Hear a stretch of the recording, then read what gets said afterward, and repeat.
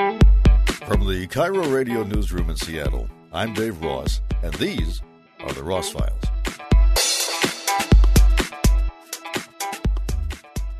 On the line with us is former senior advisor to President Barack Obama, Valerie Jarrett, whose book, I understand, has just made the New York Times bestseller list. So congratulations, first of all. Thank you. Thank you so much. I'm grateful to all my readers. It's called Finding My Voice. And actually, you probably don't remember, but we met back in 2015 when you brought a group of reporters to the White House to push health care. And I got my first look at the Oval Office, and I got to sit and interview the president for 5 minutes, which leads me to my first question. I, of course, was in awe walking into the Oval Office for the first time. There must have been that moment for you, too, when you got there and you asked yourself, am I ready for this? So tell me what that was like. Well, I do remember the first time I walked into the Oval Office, my second day of work, and I couldn't focus. I just kept looking around, and I was thinking, what is this girl from the south side of Chicago doing here? And I remember focusing on the ceiling, which is beautiful. I'd never seen photographs of the ceiling before, and it was a pinch-me moment. And I will say, I knew that for the next 8 years, hopefully, I wasn't sure at that point if it would be 4 or 8, but I knew I was going to just do my utmost best to serve our country and give President Obama the best advice I could. It's different than visiting when you're actually in charge of the place. Do you ever ask yourself, do I deserve to be here? Do I have what it takes to... Yeah, of course. I think everybody has self-doubt. You're working for the President of the United States, the leader of the free world. The good news is I had known him for a very long time by then. I've now known both the Obamas for 28 years, and so in a sense we came of age together. But still, he's the President of the United States, and I do think that the years I spent in local government really helped prepare me. Between that and running a real estate company, I'd seen the private sector and I'd seen the public sector on the ground where your constituents are right there. They're holding you accountable, and I think it was a very helpful orientation to go into public service at the federal level to remember every single day why we're there, and that's to be of service. So clarify what your role was. I think you kind of had a reputation as the Obama whisperer. So where did the ideas originate? With you or with him or with both, or how did it work?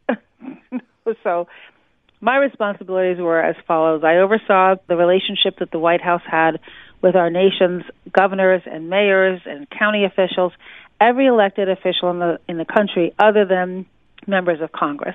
I also oversaw the Office of Public Engagement, and that's the gateway through which citizens can engage with their government, a range of constituency groups, everyone who wanted to come in and give us their views about proposed legislation, policies, everything. And then I chaired the White House Council on Women and Girls, which was the first council created by any president that had representatives from every agency in the federal government on it. And we looked at every program and legislation through a gender lens and asked ourselves, is this going to be helpful to women and girls? Now, one of the things that I noticed the president did from time to time was read the mail.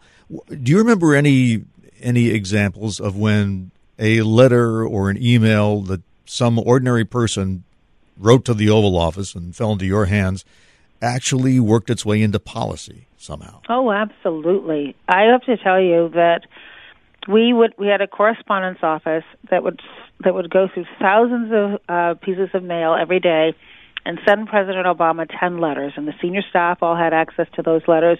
He read them. He responded to many in handwritten notes back.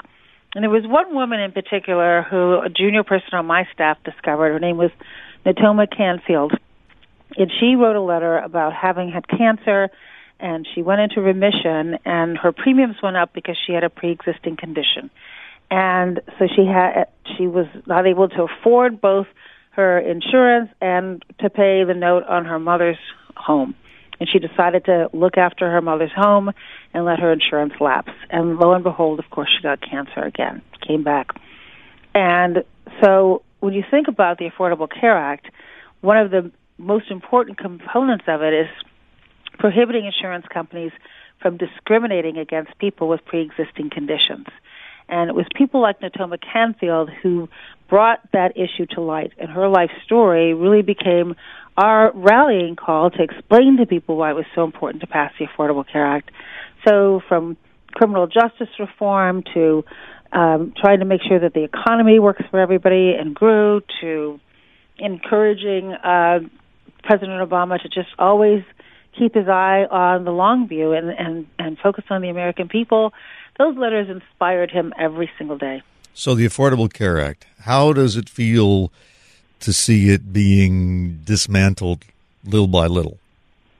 Well, I worry about all of the families across America who will be adversely impacted by the steps. It's the first time in 4 years that we're seeing the uninsured rate go up. There are all of these threats to repeal it. If it is repealed, 1 in 2 Americans has a pre-existing condition. And so what that will mean is that your insurance companies can go back to jacking up your rates if you have it. And it could be asthma, it could be women who are of childbearing ages, we're paying higher premiums. It can be something more serious where you need your insurance the most. We got rid of insurance companies being able to have lifetime or annual caps. So, again, when you need your insurance the most, you want it to be available to you. Women who get preventive care, young people who get to stay in their parents' plans, all those families are going to be impacted if it's repealed. And so I think the only reason why it's still the law of the land is because people showed up at town halls the last couple of years and they talk about what it means in their lives. And I'm hopeful that with that groundswell of support for the Affordable Care Act, Congress will not take what I consider to be an ill-advised step of repealing it. But there were still considerable popular objections to it even before Trump happened on the scene, where people felt that I understand that the reason the premiums went up in some cases was because this was real insurance, not, phony insurance. But still, that's what people saw. People saw the price and decided that in some cases they were better off with the old system. Did that surprise you? Well, look, in most areas around the country where there's competition in the market, you can buy insurance for as low as $75 a month. That's a very important insurance policy because one trip to the emergency room could cost you thousands of dollars. So on balance, I think there are 20 million people who have health insurance today that didn't have it before the Affordable Care Act, as well as all of the benefits that go to the general population that I described.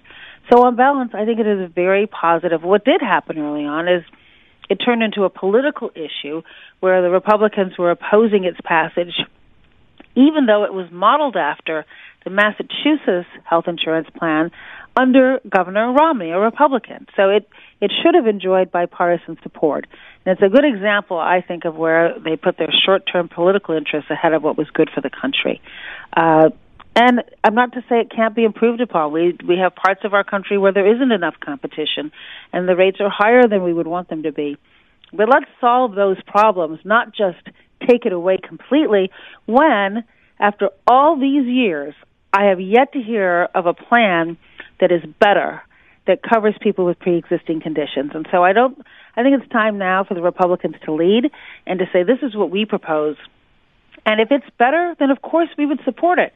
But they've had a long time to come up with something, and they have not yet. Yes, and we know it's not going to happen until the next election, according to the president. I want to move on to the State of the Union and race relations. I guess it's Jared Kushner who now has your old office or your old role, and of course the change from Obama to Trump is like whiplash. Why do you think a substantial number of voters went in that direction? Because I get the feeling, in looking at some of the issues that seem to rise to the top, like immigration, that inclusivity has backfired for some people.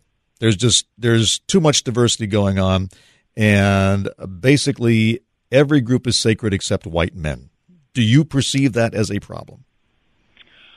Well, look, first of all, I think any time you disrupt the status quo, those who have a vested interest in it resist. And President Obama did have a view and a vision for our country that was inclusive, that focused on what we have in common and not our differences. And under his leadership, in the midst of the worst economic crisis since the Great Depression, he cut the unemployment rate in half. That's a huge step in the right direction. But there is a certain toxicity in the air, and I think one of the issues that I'm focusing on that's troubling to me, that kind of gets to your question, is that 43% of eligible Americans didn't even vote in the last presidential election. And so we can't read too much into the outcome other than there's a level of apathy and disengagement out there. So one of the organizations that I formed together with Mrs. Obama is called When We All Vote, to try to change the culture around voting, to have people appreciate that elections have consequences and that they do need to research who's running and whether or not that person is going to be in office fighting for them. And I think we saw in the midterm elections example that there has been an awakening, that there is a level of activism and engagement out there that hasn't been as demonstrative in the last election. I think one of the things that discouraged a lot of voters was that nobody was punished in 2009 for the recession, and a lot of Democratic voters said, "My gosh, if this president isn't going to throw the book at them, who will?" Was that a mistake? Should somebody have been? Should those bankers have been pursued? Well, first of all, when you say no one was punished, over $240 billion worth of fines were levied against the banks, and we passed sweeping legislation, Dodd-Frank, to keep banks from ever again taking risk with taxpayer dollars. And so I think we were very aggressive at bringing the banks to be responsible for what they had done to our economy and to so many Americans who lost their jobs and lost their homes. Now, did anyone go to prison? That's not the way the laws were written, but we certainly came after them for the fines that we felt that they owed the taxpayers of the United States. And we now have rules of the road in place to keep that from ever happening again in the future. On immigration, President Obama had his immigration crisis, and we seem to be having another one. When you look at what's going on the southern border now, how would you handle it? Well, the one thing I certainly wouldn't do is be separating children from their parents without any accountable system in place to reunite them. That's not reflective of our values and who we are as a country. We have laws that give people the ability to request asylum here in the United States. It's a very important value that our country has, and I think the rhetoric that's really vilifying people who are seeking refuge from countries that are dangerous isn't healthy for our country. One of our strategies is to try to work with the countries that people are fleeing to make them safer and more welcoming of the residents so that they wouldn't be looking for refuge here. But I know one thing, the solution cannot be inhumane. And right now what we're seeing, I believe, is inhumane, and it reflects poorly on our country, and it sends a very bad message around the world about what our values are. Well, I think there has been bipartisan backlash to the separation, actually, because that goes against conservative family values, among other things. But there still is the reality of, what was it, 10,000 people arriving in March and some record number. I mean, you have people coming with their families who appear to be desperate, and I'm not saying they're criminals, but where do you put them? We already have the essentially refugee camps in some cities of homeless people who are from here. What do you do when you have that many people clamoring to get in, even if it's for a good reason? Well, first of all, our country can certainly absorb more people than we are currently doing today. There are laws in place that set forth the process for requesting asylum, and we certainly have laws in place that are designed to keep people from coming over the border illegally. So there's a difference between those seeking asylum, which is legally permissible, and those who are not. And what we proposed was a comprehensive solution to immigration reform more broadly. You would strengthen the border. You would make sure that those who are here, who have paid their taxes and have gotten right with the law, have a path to citizenship, and recognize that we have always been a nation of immigrants and a nation of laws, and that you can do both. And I think trying to vilify people, women and children and parents who are just trying to get away from horrendous conditions, again, is inconsistent with who we are. I've been told by a number of people in Washington that if you held a vote today, there would be a bipartisan vote in favor of the kind of immigration compromise that you describe. And yet, for some reason, that vote never comes. And can you explain that to me? You're right, and that is so unbelievably frustrating. And it's not just the case for immigration. It's the same thing for keeping guns out of the hands of people who are dangerous to themselves or to others. There is absolute support among the American people for something such as sensible background checks, yet Congress won't move forward. And it gets back to the earlier point that I was making to you about the stranglehold that those who are vested in the status quo have. And so organizations like the National Rifle Association don't want to see any changes to our gun laws, even if it keeps America safer. And this false notion that background checks are somehow violating the Second Amendment is just not true.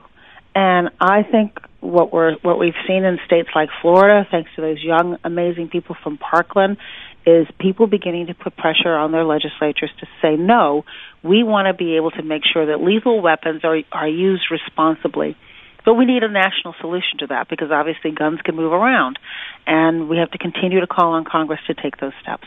But I mean, on immigration, again, I don't understand why, if both sides are prepared, because immigration is, I don't know, there's no Second Amendment, argument there.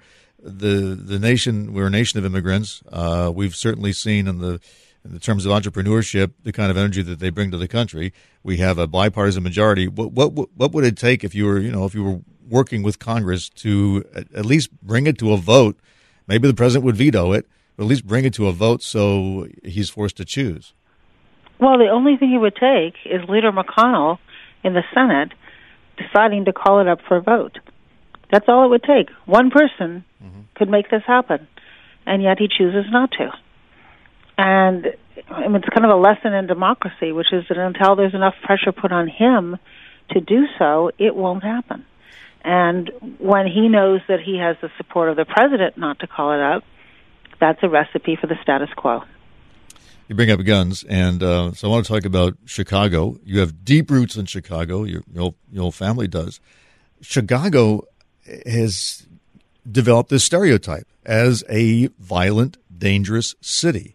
Is that fair? And if it is, what would you do to change that?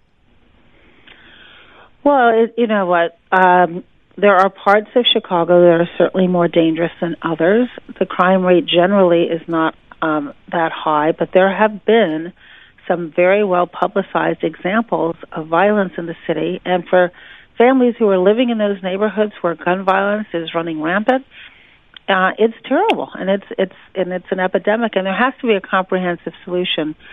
One of the roadmaps that we created while President Obama was in office was a task force on 21st century policing to try to improve the relationship, for example, between police and communities of color. But it isn't just an issue of the police. We have to make sure that our young people are in school.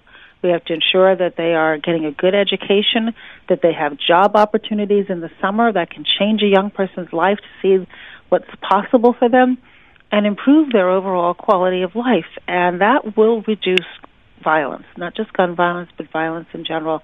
There are still too many people who are unemployed in the Chicago, even though the economy generally is quite good. And so strategically, you have to make policy decisions that create this fair shot for everybody. President Obama launched an initiative when he was in the White House that he continues now through his foundation called My Brother's Keeper, and that's designed to ensure that every young boy of color gets a fair shot as everybody else. And it's everything from mentorship to education to reforming our suspension and expulsion policies in our schools to reforming our criminal justice system. And I'm heartened to see, for example, that in the county, they reformed the cash bail system so that young people are not, or not just young people, everybody is not wallowing away in jail simply because they can't afford bail. Imagine what happens to a working person if you're in jail for 30 days. You lose your job. You can't make your payments on your home. You're separating families. There are some very specific steps that we could take that would improve the overall health of Chicago. And we have a new mayor, and I'm optimistic that she's going to try to move forward in the right direction. I'm going to be talking with Alex Kotlowitz, who wrote the book There Are No Children Here. He's got a new one about his experiences in some of Chicago's more dangerous neighborhoods. And what he documents is a culture that does not trust the police, still does not trust the police, despite the reforms. So what would it take then? Well, you have to build a bond of trust. And there are reasons why in communities of color there's a breakdown of that bond of trust, and it's a two-way street. And I remember when I first read Alex's book, and it's focused on Henry Horner homes and what it was like for the children who were growing up in Henry Horner homes. And you have to bridge that gulf. Both the police and the residents deserve to go home safely every night. And evidence shows that where there is a bond of trust, communities are safer. There are communities, not just in Chicago, but around the country, where people are afraid to come forward and talk to the police and cooperate with ongoing investigations because they don't think that there is fairness and there isn't a trust in that. You have to break that down. And I think community policing, which puts police on the streets, getting to know residents of the community, where they see them not just when there's a problem, but when they are a part of the fabric of the community, is one way of moving in the right direction. Is it more black police? Is it more police from the neighborhood itself? Well, I don't think it's just the matter of the color. I think it's people, and I think it's great if they come from the neighborhood because then they have a step up. But I think it's people who go into the community trying to form a bond of trust. And look, it's hard to do. There are some neighborhoods where the police, I'm sure, are concerned about their livelihood and their ability to form that bond of trust. But you have to start somewhere. And I think the evidence that we collected on a national level shows that where you do develop the bond of trust, and it's transparency in investigations. We recommended body cameras, so it's not one person's word against another. For the cops who are doing their jobs well, a body camera protects them too. There are lots of steps that we could take to try to break down this level of mistrust. And I'm confident that not just in Chicago, but around our country, where there is a will to do this, we are seeing progress. And there have been great examples of community policing and data collection and transparency of distributing that data and a level of accountability that helps solidify that bond of trust. One more thing. Your book, Finding My Voice, has a number of remarkable scenes. And I think the one that sticks out in my mind is your trip to Saudi Arabia. And whereas most hotels give you a chocolate on your pillow, when you were visiting Saudi Arabia, you got your own villa? Yes, we had our own villa and an enormous suitcase full of jewels, which, of course, tell me about the suitcase. We're unable to keep. Mine had emerald and diamond rings and necklaces and pens, and it was just a flash of jewels when I opened it.